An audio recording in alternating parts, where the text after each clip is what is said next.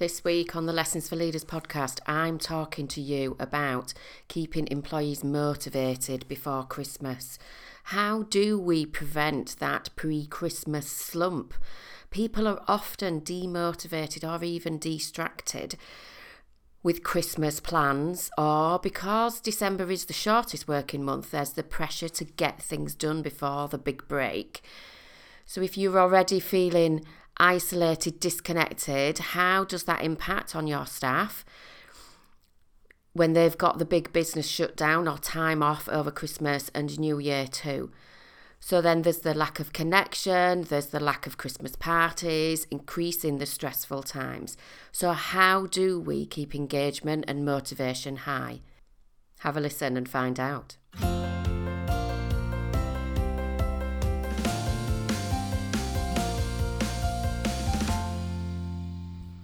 Welcome to Lessons for Leaders. Each week I bring you lessons, learnings, tips and advice to enable you to lead with ease in business without the stressed out and overwhelm, so that I help you to increase your performance, to be resilient and to thrive in life.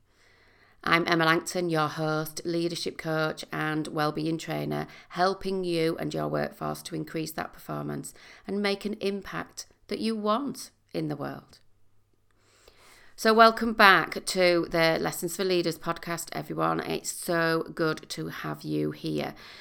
I hope by now that you've remembered to hit that subscribe button, and please do go and leave me a review. If you enjoy this episode, give me your key takeaways and thoughts and what you value from the podcast.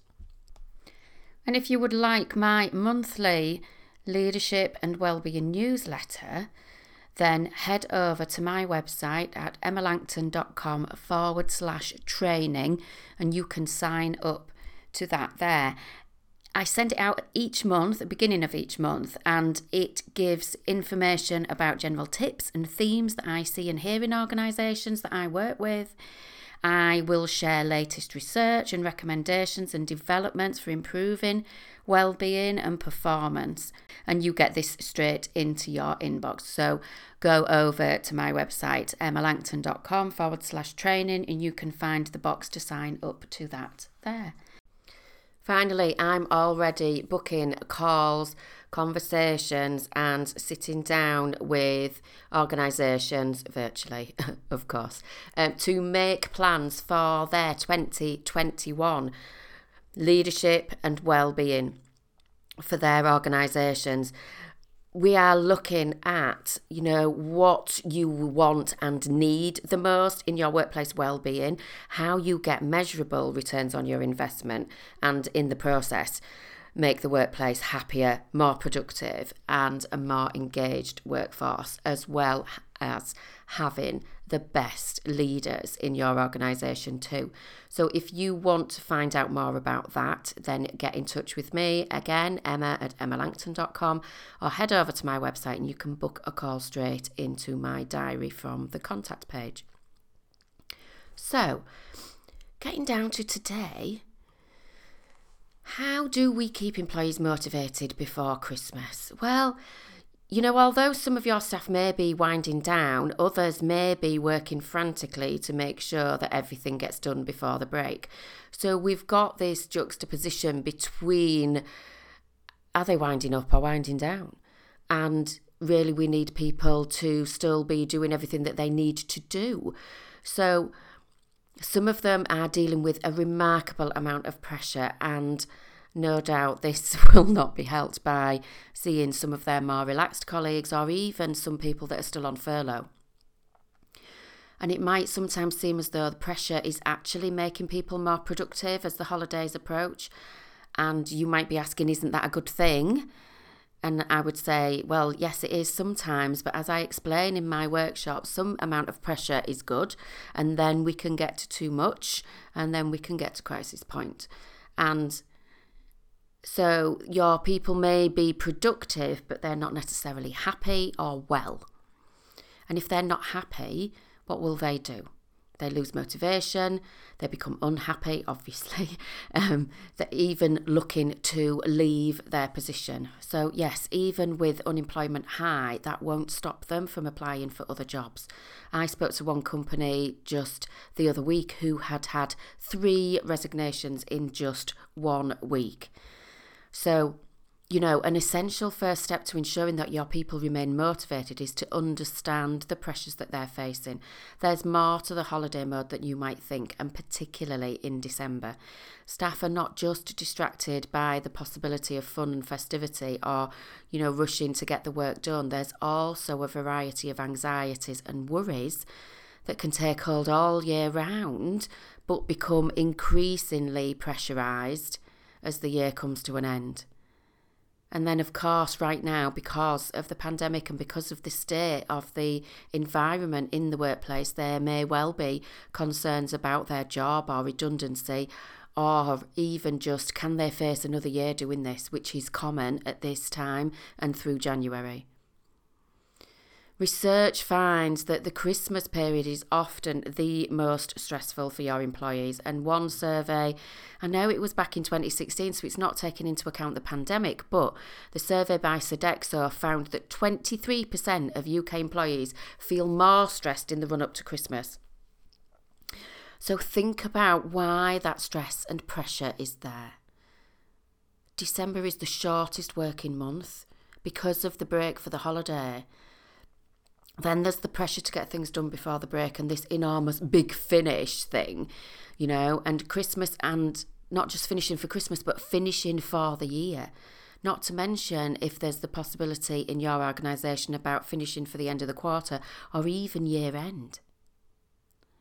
And then personally for them, there's financial worries, maybe the pressure to be the best at Christmas and all of that stuff and get all the gifts and stuff done and things done, and where are people going to be and who can they mix with, and all of that's adding into this year on top of the usual things that I've been talking about here.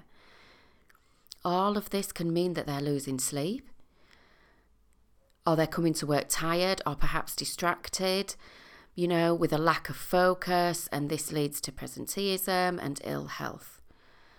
Now, as I say, all of this has been around for employees in December for many years, but after the year we've had, it could be exacerbated by the worries and the stress and the pressure of a distanced Christmas, and where can we go and what tier are we in and what does it mean? On top of that, we've also got to consider the winter well-being and their physical health or ill health with the coughs and colds and flus. And it's all talked about during this time generally, and then the pandemic again and the effects of winter on health. So, whilst we're in doom and gloom here, let's just look at all of the negatives. But we need to be realistic about the possibility of what is going on. Let's just hold on to your hat here for some numbers. Illness caused by winter weather is a cause of workplace stress for 16% of UK employees, according to the Office of National Statistics, right? When staff are ill and losing a day or two in the office and they stay at home, we need them really to be resting and recovering. Research has found that half of UK workers will go into work despite feeling unwell. And so an ill worker is definitely not a motivated worker. All right, and that's when we get presenteeism, and then we get the risk of that illness spreading through the office if you are allowing people back in your office. More numbers.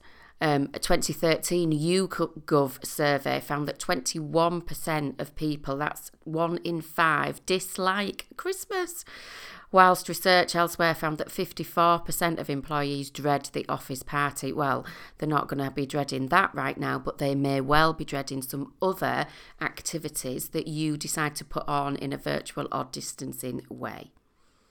Okay. Sodexo again found that almost a quarter experience stress because they feel pressured to join in with fun activities. Okay.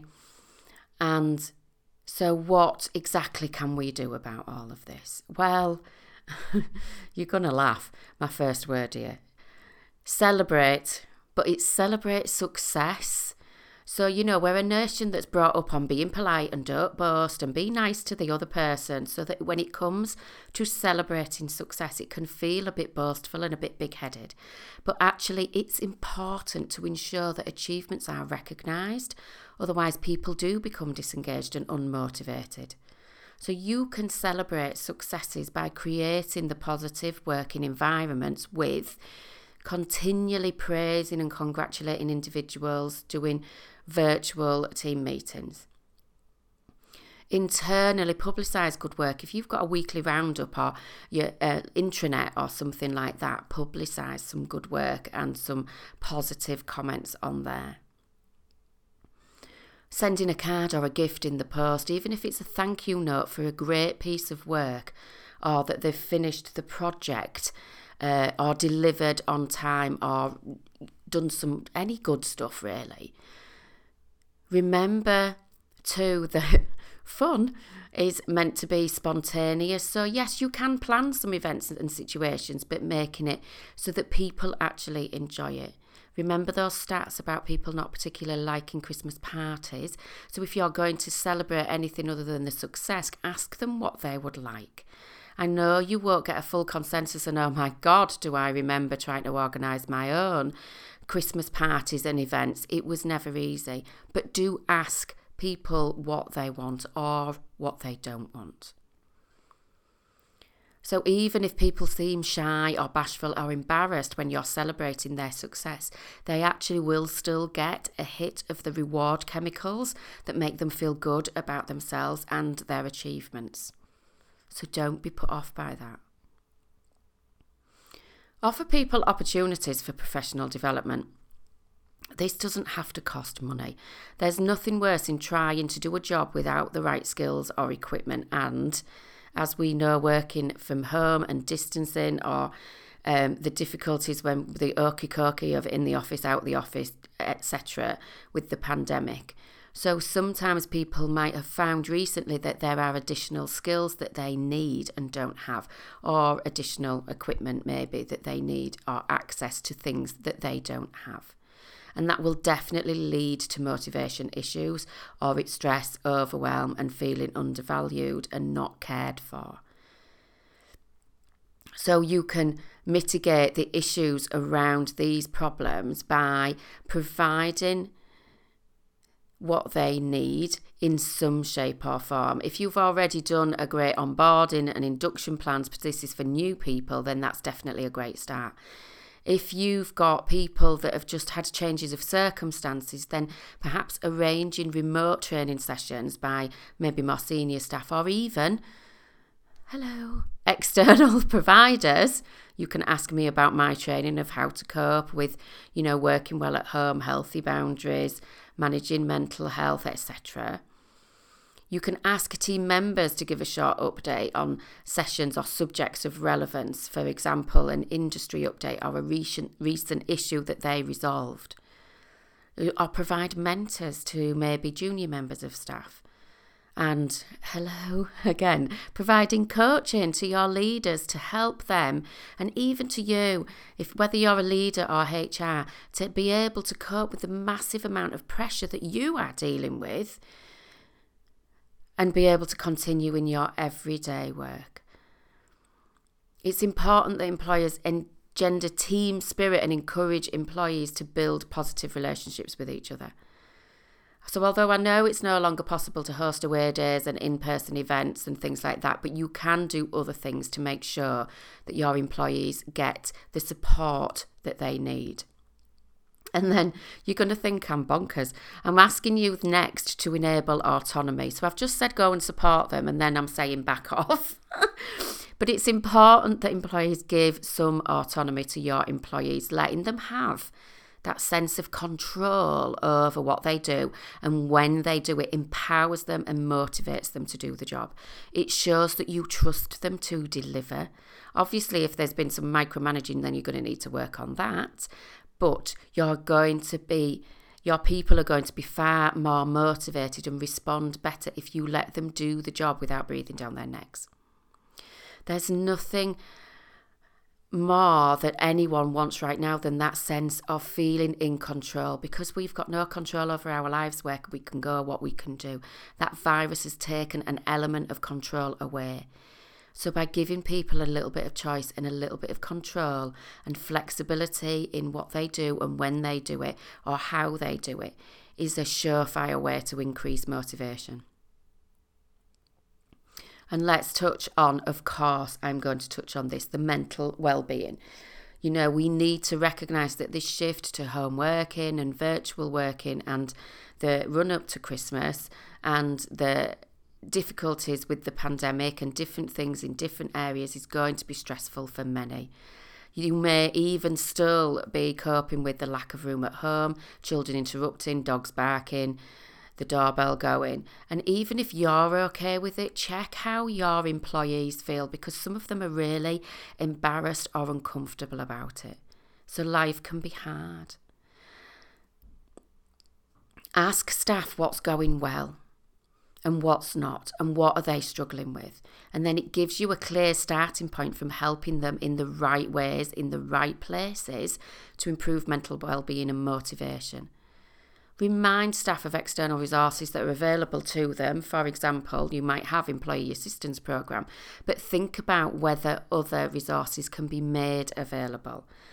Organisations are taking many of my trainings and putting them for 3 months, 6 months or a year on their intranet system in a licensing agreement so that it's there for their employees. Other organisations are doing like drop-in style coaching sessions that are available to employees on an ad hoc, often with me or with external providers. So talk to me if you want to know how that works, but it's there for ad hoc reaching out. So be flexible to the extent that the business needs obviously can allow, but understanding individuals' personal circumstances as well. And welcome that feedback. I keep saying this. Do a survey, formally or informally, and check in on them. Obviously, you're not going to do that now in the pressure and the run-up to Christmas, but you can possibly be talking to me or getting that survey ready to hit the ground running in January, so that you start the year well with a good survey. I have several organisations that I have links to, or even helping you to devise your own survey, so that you can get some really good questions and provide you with a wealth of information. You can just ask on team calls and meetings, how are you? Are you okay, really? You know, and if people are quite flippant or doing just the good British, yes, I'm fine, then call separately to check up on them. And recognise that not everything will go perfectly, and you know, but get some welcome feedback. And even if people are really critical and whingy and moany, it's an indicator of how they are. Okay, so be prepared to listen. Don't jump in and be defensive and explain, just listen. So to finish up, remember that the dictionary defines motivation as a reason to act in a particular way, a desire to accomplish something. So we need to motivate that desire in them. One of the most important functions of management is to create that willingness amongst employees to perform at their best of their abilities. And often it's the little things that count. So let your staff know that they are valued through simple gestures such as saying thank you or well done, or buying some Christmas treats and sending small gifts. Consider granting some flexible working for people that need time off for school events, you know, and things like that. And be a little bit more flexible, be understanding, and remember those stats about not everybody loves Christmas. So I hope that has been really helpful for you to be able to think about different ways that you can keep your staff and employees motivated in these last few days and weeks up to Christmas. As ever, if you've got any questions, then please do get in touch with me. Don't forget to subscribe. Please share this or leave a review if you found it really, really helpful. And then I'll see you again in the next episode. Bye for now.